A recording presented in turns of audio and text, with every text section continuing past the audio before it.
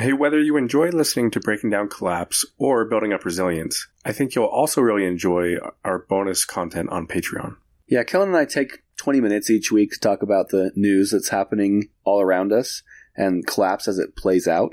We like to have a little fun with it, but also make sure that you're aware of what's going on in the world of Collapse. We look forward to having you join us there. The link to join us on Patreon is in the episode description.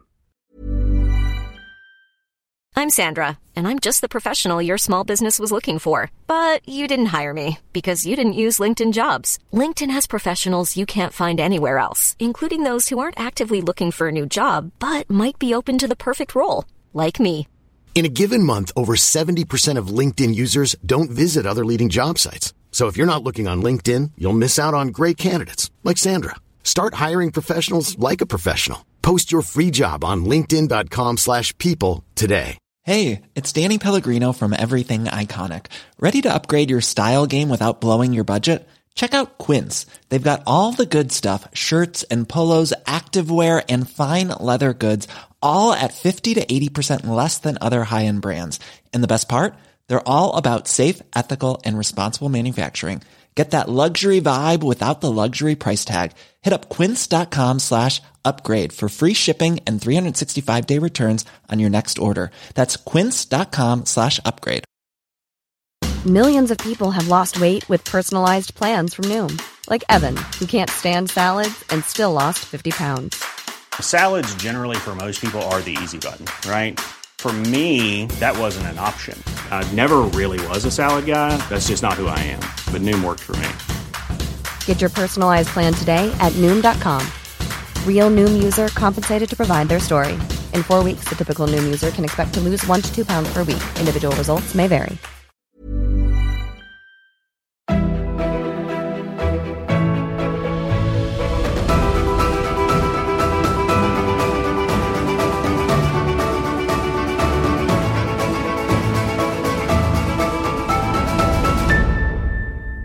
Kellen, we made it. We got through the first 8 episodes, which we had kind of defined as the core foundation to understanding overall what we're talking about when we talk about Collapse. So, just out of curiosity then, 8 episodes in, how do you feel about it all? I feel like I've learned a lot, and you've given me a lot to think about. And I know we've only just gone over the basics, and in future podcast episodes, you're going to be teaching me a lot more about the details. But I will say that I think overall you've made a believer out of me. Wow, that was quicker than I thought. So, was it at all what you expected? Like, looking back now to the first episode when we kind of just barely were introducing the whole idea and topic of it, do you feel like now 8 episodes later, you kind of, this is what you expected it to be, or is it different? I think it's a lot different than I expected it to be. I feel like the concept of collapse before seemed very unlikely, and like it was just like doomsday, end of the world, some cataclysmic event that takes place that just didn't seem very relevant to what I see going on around me. But now that I've learned more about it, it actually makes sense. The process itself and the path that we're on makes sense. That said, I do still have some doubts, and that's why I'm really excited about this podcast episode, because you're kind of just giving me the reins. You are allowing me to ask any questions, to raise any doubts, and I'm really curious to hear how you're going to respond to some of these. Yeah, I'm excited for this episode too, because I want you to be able to just basically any thoughts or questions that have come up. You know, I know you've said you've had a ton of questions, so if you've got them, our listeners probably have a lot of the same or similar questions, and so I'm excited to hear them. This is the first time I've heard these questions, so I haven't prepared for this at all, so hopefully I can do them some justice. But yeah, I look forward to it, and if you've got some questions you want to ask, I'd say let's just jump in and you can fire them away. Okay, great. And I do want to say that I have listed out some questions that are sincere questions.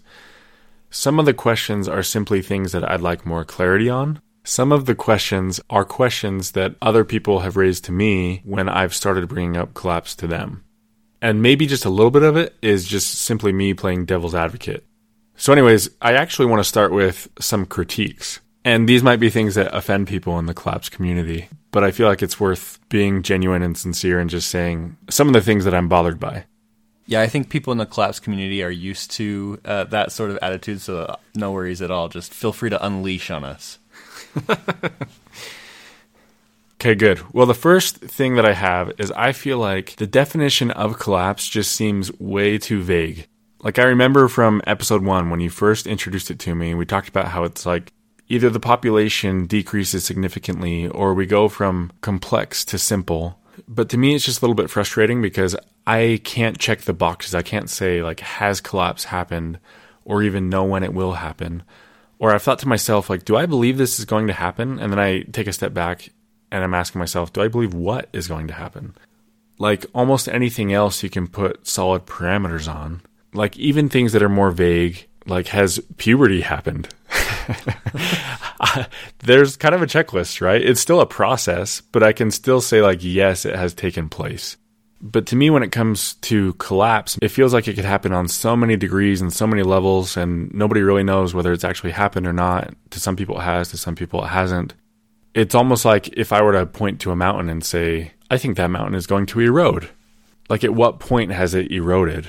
Even if the mountain is made out of solid rock, I could argue that on a molecular level, it's continually shedding molecules. It's slowly eroding. And so I kind of wish some authority figure would just say, once the population has decreased by 70%, or once you see these very specific signs of things going from complex to simple, that's when you know collapse has happened.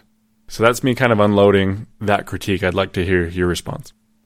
So while collapse itself is a really big topic because there are so many contributors to how it could happen, I think defining it is actually pretty easy. And I even would say that there are checkboxes.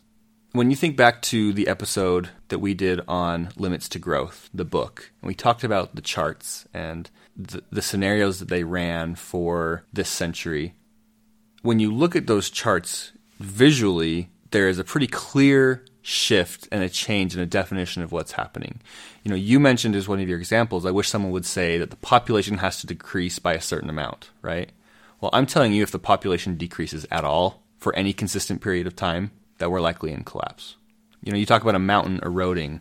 Well, our mountain, our societal mountain, is continually growing. So if your mountain was growing, at any moment that reversed, it stopped growing and it started shrinking, you would know at that point collapse was happening. We've never really seen a complete reversal of our economic growth or our population growth. Those are the big check boxes, the big signs to say, like, we have officially collapsed. Our population is reversing. Our economy isn't just slowing down, it's actually going down. The technological conveniences that we have are no more. Our political system has crashed, right? So those are all check boxes that I think you can mark. Now, on a more subtle level, when talking about catabolic collapse, which is a much slower process, right? John Michael Greer talks about it being over possibly centuries. I don't think it will take that long, but it is more subtle. And so for that, yeah, it does take a little bit more digging to see, for example, to see that the real economy is pretty stagnant over the last few decades. We're not growing at the same rate as we were before. The growth has slowed down and has even flatlined a bit. So you can't look at that and say, like, we've collapsed, right? It hasn't affected our population. It hasn't affected our standard of living yet. But it is a sign to show that it's on the horizon and that there's danger looming. Yeah, and that answer is helpful. That helps me know that once we get to a point where things start to decline and even reverse, that collapse has begun, right? That the process has officially started. But I would argue that still doesn't tell me once it has completed. But even as I say that, I guess I recognize that it is a process that will just continue until things start going back up again. Right? Like from the time that things start to decline to the time that they actually pick up, that is all collapse. Is that correct? That's right. And because collapse is such a big process and probably really such a long process to hit from where we are now to like rock bottom, I don't think we'll see rock bottom in our lifetimes. It'll feel like rock bottom for us because it's so much lower than what we're used to, right? But I think society will continue on that downward spiral for a long time to come. As the population decreases and our society becomes more and more simple, that will happen over generations. That's not to say that there won't be severe and major impacts for us, but it also doesn't mean that like by the time we're 70, we're in like a complete dark age, right? So people might not ever really realize that they've hit rock bottom, and I can see how that would be frustrating. But for you and I think it's something that we don't have to even really worry about. there will be plenty of difficulty in the initial stages of collapse. And so where collapse is so big and there's so many different ways that it could happen and it could look like so many different things, it is hard to say, because we can't predict the future, this is exactly what collapse looks like. Here's the benchmarks along the way and the boxes we can check off. Instead, we're able to, like they talk about again in Limits to Growth, see the overall trends of what's expected to happen. There's a rise, there's stagnation, and then there's a decrease. We haven't seen that big decrease yet, right? Some people think that like right now with this recession because of the coronavirus, maybe we're starting that free fall. We'll have to see. John Michael Greer says that catabolic collapse means that we'll kind of stave off the danger of falling off a cliff because we'll consume some of our existing capital in order to catch our fall, basically. And that will slow things down for us a little bit. It might appear like we come out of this, but the economy won't ever recover like it used to be, right? And then we'll fall again and we'll catch it with more of our capital. And by doing that each time, we're eroding away at the foundation of our society until that gives out completely. So I guess to finish that question, I get that it's frustrating to not have a really solid answer about that. If any of the listeners have a better answer than what I've given, I'd love to hear that. And I'll say the same thing about any of the questions, Colin, you're about to ask. Anyone listening, if you are educated in collapse and you have a better answer than the one that I'm giving here on the spot, please feel free to reach out and share your answer with me. And maybe in the future we can touch back on this and give some of the answers that people have given us as well. You can shoot those answers to breakingdowncollapse@gmail.com or find me at user Corey John on Reddit. Well, that really does help. Honestly, that makes the picture of this in my mind go from something kind of blurry to something more concrete. I think perhaps it's just the word collapse itself. Like to me, collapse implies that it's going to be so rapid. It's going to be, today life is this way and tomorrow it's that way. So I guess sometimes I wish we didn't call it collapse. We called it an erosion or a decay. Decline. Yeah. Yeah, and based on the time scale and depending on how it all plays out, some people do call it like the long decline or the long emergency. There's books with those titles. Because there is every possibility that it could be long. I think in reality, when we talk about long, you talk about collapse being like, today it's this way, tomorrow it's that way. But really, a decade or 2 decades is a blip. And not just in the perspective of the history of the earth, but even just in modern human history, right? America has been around for 300 years. 20 years would be a pretty rapid amount of time for things to fall and to fall pretty far. So, when we say we're 30 today, by the time we're 50 in 2040, these crazy things could be happening regarding climate change. Our economy could be, in the pot. Politically, we have no idea where we could be. Our standard of living could be so much lower than it is now. It could happen very quickly. When you talk about how rapidly crises can happen, supply chains can go. In coronavirus, we saw one day we had toilet paper, the next day we didn't, right? That's not that huge of a thing. But one day you have milk on the shelf in the stores and the next day you don't is. So when you consider that scale of things happening over the course of a decade or two, then we go from living as middle-class Americans, owning homes, having decent jobs right now, to being homeless on the street. Our families are starving in a couple of decades, and that's a big deal. And to take that even further, if supply chains are completely broken down and people are, as they say, killing each other for food, even though we haven't hit the rock bottom of collapse, we're in the free fall of it. That's pretty drastic. Good point. That does honestly help me put the pieces of the puzzle together a little bit better. The next critique that I have is going to sound kind of rude to people in the collapse community, because I'm going to make some kind of broad, sweeping, general statements about what I've seen as I've started to get into what's being posted in the collapse subreddit. So here's some of the things I'm seeing that drive me a little bit crazy. One of them is that collapse-aware people sometimes just seem so pompous. Like they have this attitude of you're naive and ignorant and I'm better than you. Or they have kind of this complex of feeling like I'm this elite collapse-aware person and I've escaped from the ignorant masses. Another thing I see is that people sometimes in the collapse community become so obsessed with it that everything to them is about collapse. They see that an NFL football team is struggling financially and they're like, there it is, see, look, collapse is happening. So that kind of turns me away because it just seems so extreme. Another one is that people sometimes in the collapse community, it's almost like they're playing the martyr. Like, hey, so that everybody out there can live their ignorant, blissful life, I will carry this heavy burden. And some people, frankly, just seem very angry and jaded and like they have this complete lack of compassion. And I know that's very critical. It's not fair of me to say that like everybody in the collapse community fits into one of those categories.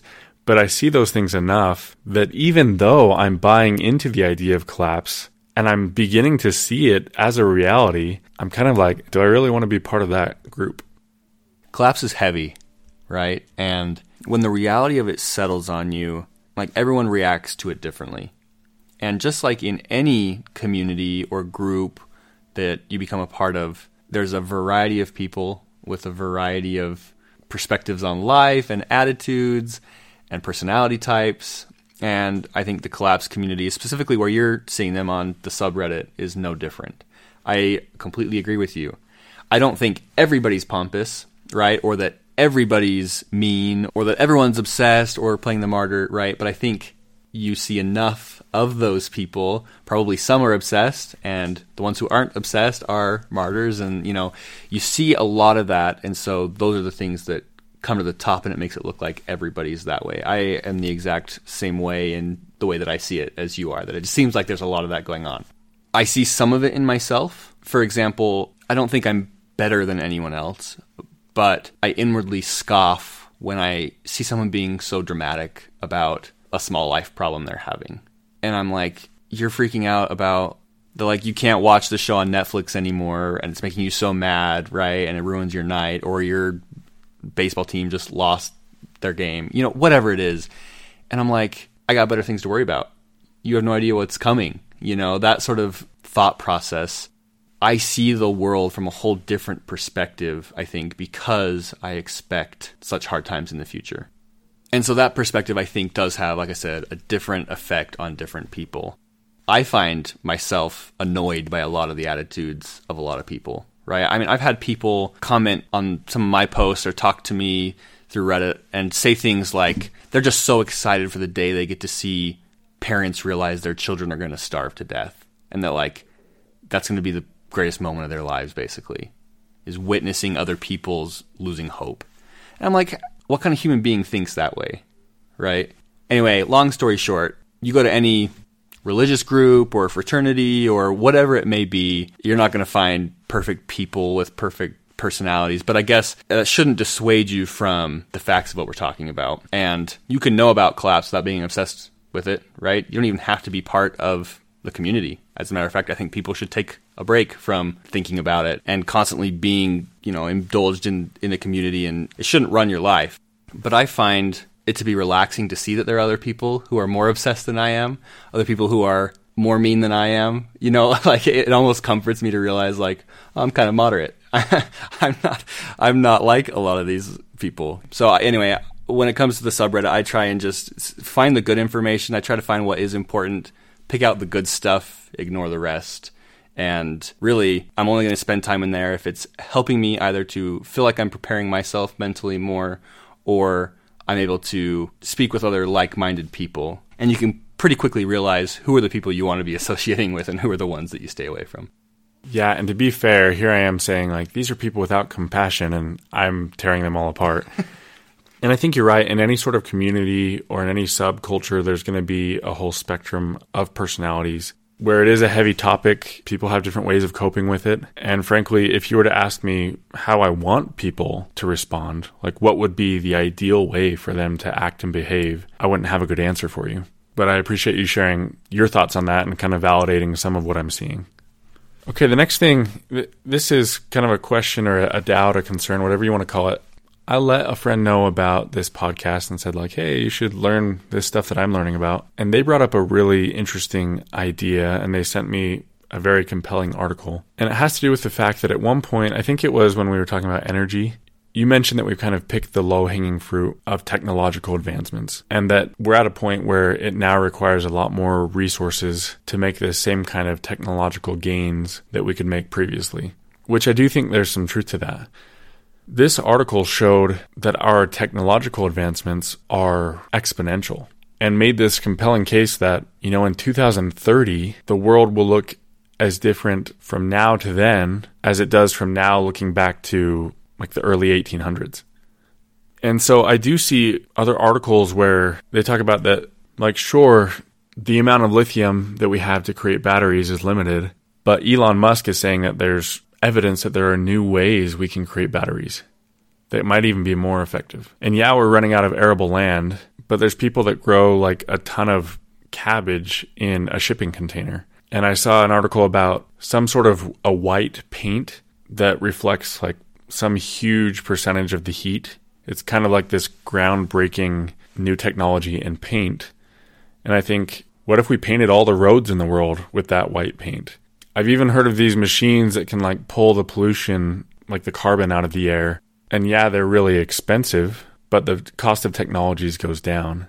And so I guess it just goes back to that idea that when there's a will, there's a way. And right now, there's not enough people that are willing to make a change. But if we had a global collective will to change the course that we're on, then with the rapid way that technology is advancing, we might be able to save ourselves. So a lot of people lean on the hope for a future where technology can save us, right? And when I first started learning about collapse and really catching on to all this, the question frequently came up in my mind, like, but what if?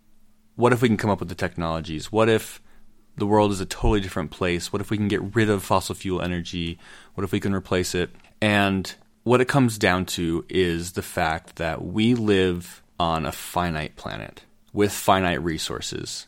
And right now, yeah, those resources, the primary ones of concern are things like oil, natural gas, coal, lithium, all the precious metals, But resources are much more than that. And no matter what technology you come up with, the nature of exponential growth means that at some point along the way, there has to be an end. If I look at it, going back to the episode about exponential growth, when we talked about the baseball stadium filling up with water and how, I can't remember exactly what it was. At minute 52, it's 7% of the way full, and at minute 55, you're drowning, right? Well, what about minute 56 and 57 and 58?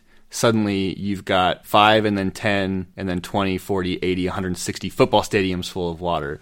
Like, at some point, no matter how fast your technology is growing, like that many humans, at some point, we would all be nose to nose on the earth, right? Like, at some point, it has to stop.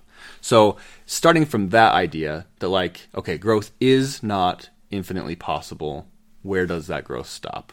And then you look at the challenges that we face today. You say that from 2020 to 2030, the world could look as different as it did from 1800 to now. And I believe what you're getting at, or what this article is getting at, is that we're at the cusp of this exponential growth of technology. But I think back to 10 years ago, where were we at technologically compared to now? We had, I guess in 2010, iPads were just coming out.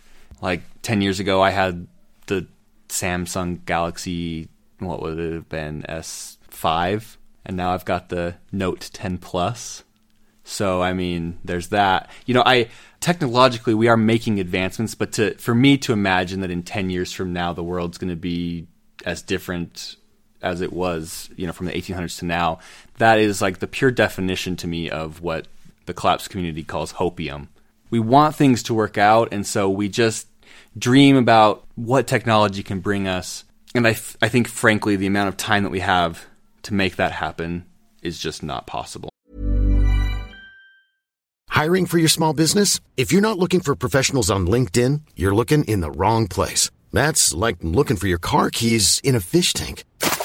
LinkedIn helps you hire professionals you can't find anywhere else, even those who aren't actively searching for a new job but might be open to the perfect role. In a given month, over 70% of LinkedIn users don't even visit other leading job sites. So start looking in the right place. With LinkedIn, you can hire professionals like a professional. Post your free job on linkedin.com/people today. Hey, it's Ryan Reynolds, and I'm here with Keith, co-star of my upcoming film, If, only in theaters May 17th. Do you want to tell people the big news? All right, I'll do it. Sign up now and you'll get unlimited for $15 a month and 6 months of Paramount Plus Essential Plan on us. MintMobile.com/switch. Upfront payment of $45 equivalent to $15 per month. Unlimited over 40 gigabytes per month. Face lower speeds. Videos at 480p. Active Mint customers by 531.24 get 6 months of Paramount Plus Essential Plan. Auto renews after 6 months. Offer ends May 31st, 2024. Separate Paramount Plus registration required. Terms and conditions apply if rated PG. The President of the United States withdrew us from the 2016 Paris Climate Accord. We're not moving forward, we're moving backward when it comes to things like fossil fuels. You say we would have to have this worldwide coming together, essentially decision to move us forward in this way that you're talking about, and we're moving backwards. Capitalism dictates that essentially the investments will go where the money is. And the money is not going to be in the places that it needs to be to save us until we're already drowning in it. With nearly half the population denying that climate change even is real right now, it is really difficult for me to imagine the investment being where it needs to be to focus on the innovation to reverse it or to mitigate it. We're barely getting to the point where electric vehicles are becoming more prominent, right? And where solar is getting cheap enough to where it makes sense to do instead of fossil fuels. We're barely getting there. And we're still at only like 11 or 12% of all of our energy use being renewables. The rest is still in the same place that it was 100 years ago, except for we're using way more of it. So to me, it's just so hard to believe that by the time the things we're talking about happen, that we will have come up with some crazy technological advancements to just fix it all is ludicrous. Now, that being said, our technological advancements are growing quickly. That is true. We are coming up with new technological innovations. But I think that 100% what we talked about in the second episode, that there is a diminishing return on them, is also true. Not meaning that we're slowing down coming up with the advancements, but what it costs to get them is growing exponentially.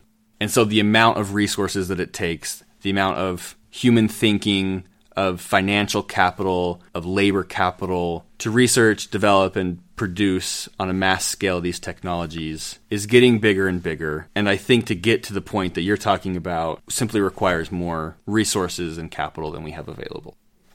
Maybe as a quick example, you mentioned carbon capture. That's those machines that will suck the carbon out of the air. They talk about that being able to kind of reverse the damage that we're doing with carbon dioxide. And I recently read something in a book that I quoted last week called The Uninhabitable Earth by David Wallace Wells. And it basically said that we would need to install one new carbon capture plant every day for the next 70 years in order to get to the point where we would need to be to mitigate our greenhouse gas emissions.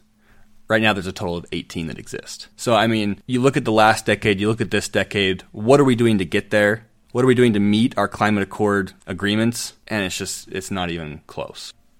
Yeah, you make some really good points. I do see some of the emerging technologies like quantum computing that just totally blows my mind. The developments in artificial intelligence. And I think even if there's not something there that can save us, there are some things there that can slow the process or that can soften the fall. So you did cast some doubts on just how quickly our technology is advancing. And I agree that we haven't seen some huge leap in the last 10 years. But if we've got AI that is solving problems on its own and helping us compound the rate of technological advancement, it makes me think maybe we truly are on an exponential technological increase curve. So yeah, when it comes to AI, I'll admit I'm not an expert. So I don't know all the capabilities and things that people are looking into using it for, right? I do know that many notable scientists are actually pretty terrified of it and believe that AI is dangerous in its own ways. But more important to me is the fact that these solutions that we're coming up with, well, the solutions often tend to be problems in and of themselves, right? We're building a more and more complicated structure. To fix the things we've already screwed up, we're making things more complicated. You think about the internet, for example, right now, and the insane infrastructure that it requires to keep it going, right? And the numberless miles of cables under the ocean floor and the rooms filled with servers and, all these things required to keep it going. And our solution to that is to make it more intricate and more fragile and more complex. I don't want society to be propped up by AI, right? And maybe that's the only solution, and maybe we get to that point where it is. But my point is, the more complex we make it, the bigger we fall. And again, it all goes back to what we talked about before.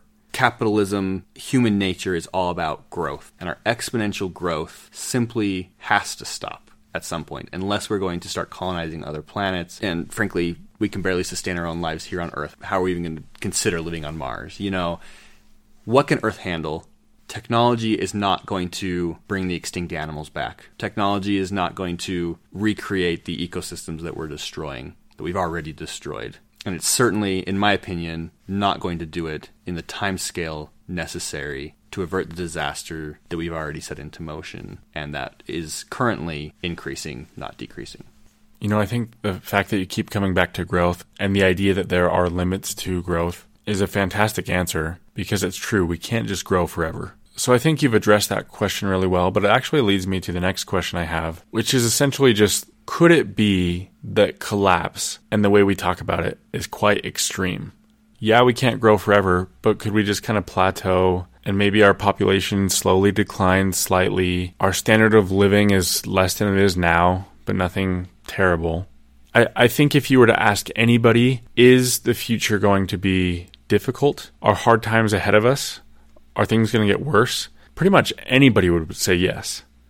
At least most of the people I talk to seem to have this sense that we've got some big challenges ahead of us. But is it really clear that we will have major disruptions? Like, could it be that, yeah, our diet has to change, and maybe people in a developed nation like this one have to start living with multiple generations in the same home? You know, people have less kids. Things just kind of slowly get back to a state of equilibrium. Maybe there are some significant disruptions. Like maybe people are forced to learn to garden in their yards and they have to tear up all their grass. Maybe we don't have flights and not as many people have cars. Maybe the dollar loses its value and there's a big disruption in currency, and I don't know, maybe everyone moves to cryptocurrency and we have to kind of start over our economic system. Anyways, I guess I'm just wondering, is it possible that there's just a much softer version of collapse than what it seems like everyone in the collapse community is talking about and what we've talked about on this podcast? Yeah, I mean, in my opinion, you just described collapse. All those things you just talked about, a lot of that is the collapse that I expect to see in my lifetime. Collapse doesn't have to mean that we go back to having zero technological advancement, right? Kind of what we talked about before. What are the check boxes? Is our society going from this complex state into a more simple state? Are we growing our food locally because we can't get it from far away, because there aren't flights anymore, right? And because transportation has decreased severely, trade and the dollar and all these things have largely disappeared. To me, that is collapse. Now, in the long run, and it could be a very long run, what you've just described is a rung down the ladder to collapse. And maybe we find stabilization that way, and maybe we're stable that way for a long time. But because collapse is cyclical, and because we have done the damage that we've done already to not just the environment, but to just the amount of existing resources that we have, catabolic collapse dictates that that structure would continue to erode, and there would just be sort of those different levels of collapse along the way. And as mentioned, that could take centuries. So yeah, absolutely. I mean, what you're describing would be no small disruption, right? Think about coronavirus and how big of a disruption that's been in people's lives, right? And really, what's changed? Like, wear a mask. You know, that's the main thing. Maybe stay home a little more often than you're used to. Be more conscious about spreading germs. Really not that much has changed, and yet everyone's losing their minds. The change that you're talking about is just so huge. It would involve a collapse of the dollar, right? It would involve a collapse of capitalism, a collapse of trade, and all these things that, anyway, I would say that definitely is collapse, and I wouldn't even necessarily call that a soft collapse. That's just collapse to me.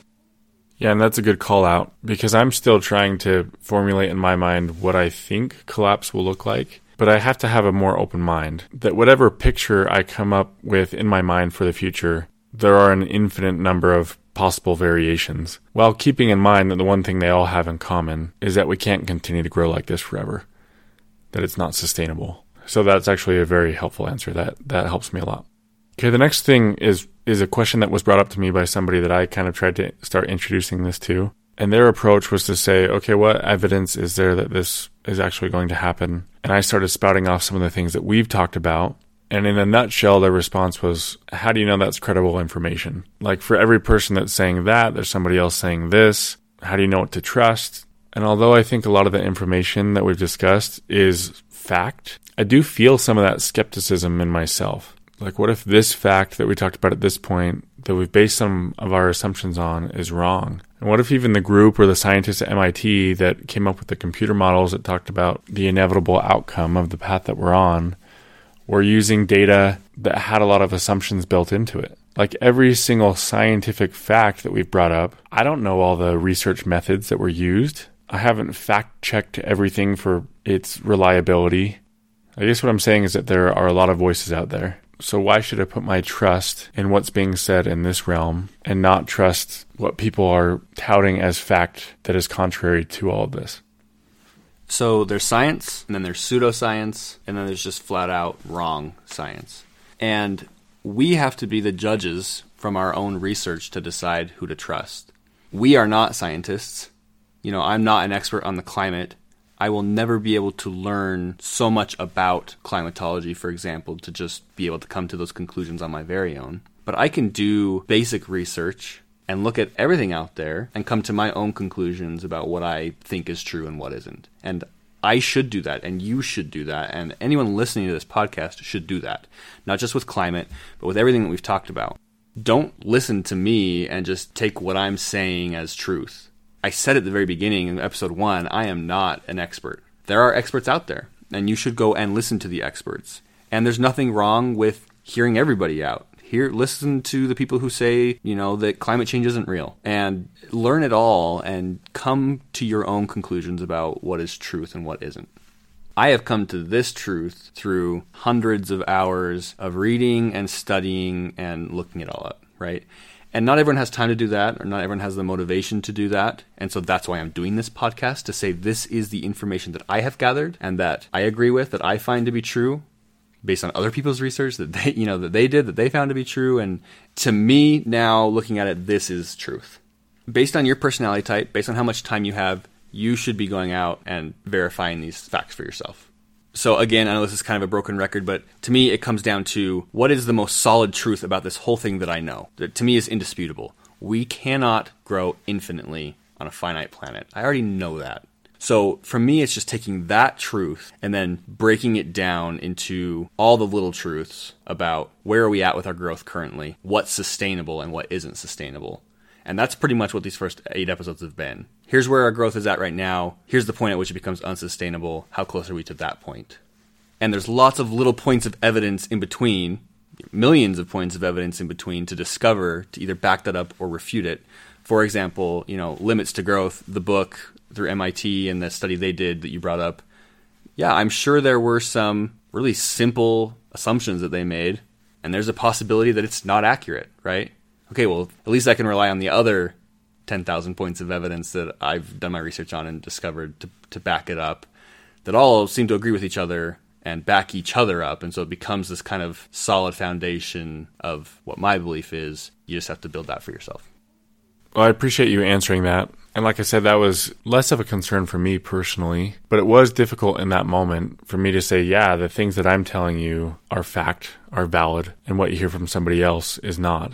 One of the things that I have really appreciated about these conversations is that you have done so much research, and even though you might not be the world's leading expert on collapse, or even close, just a dude. Yeah, but you are much more informed than somebody like me. So I do have a lot to learn.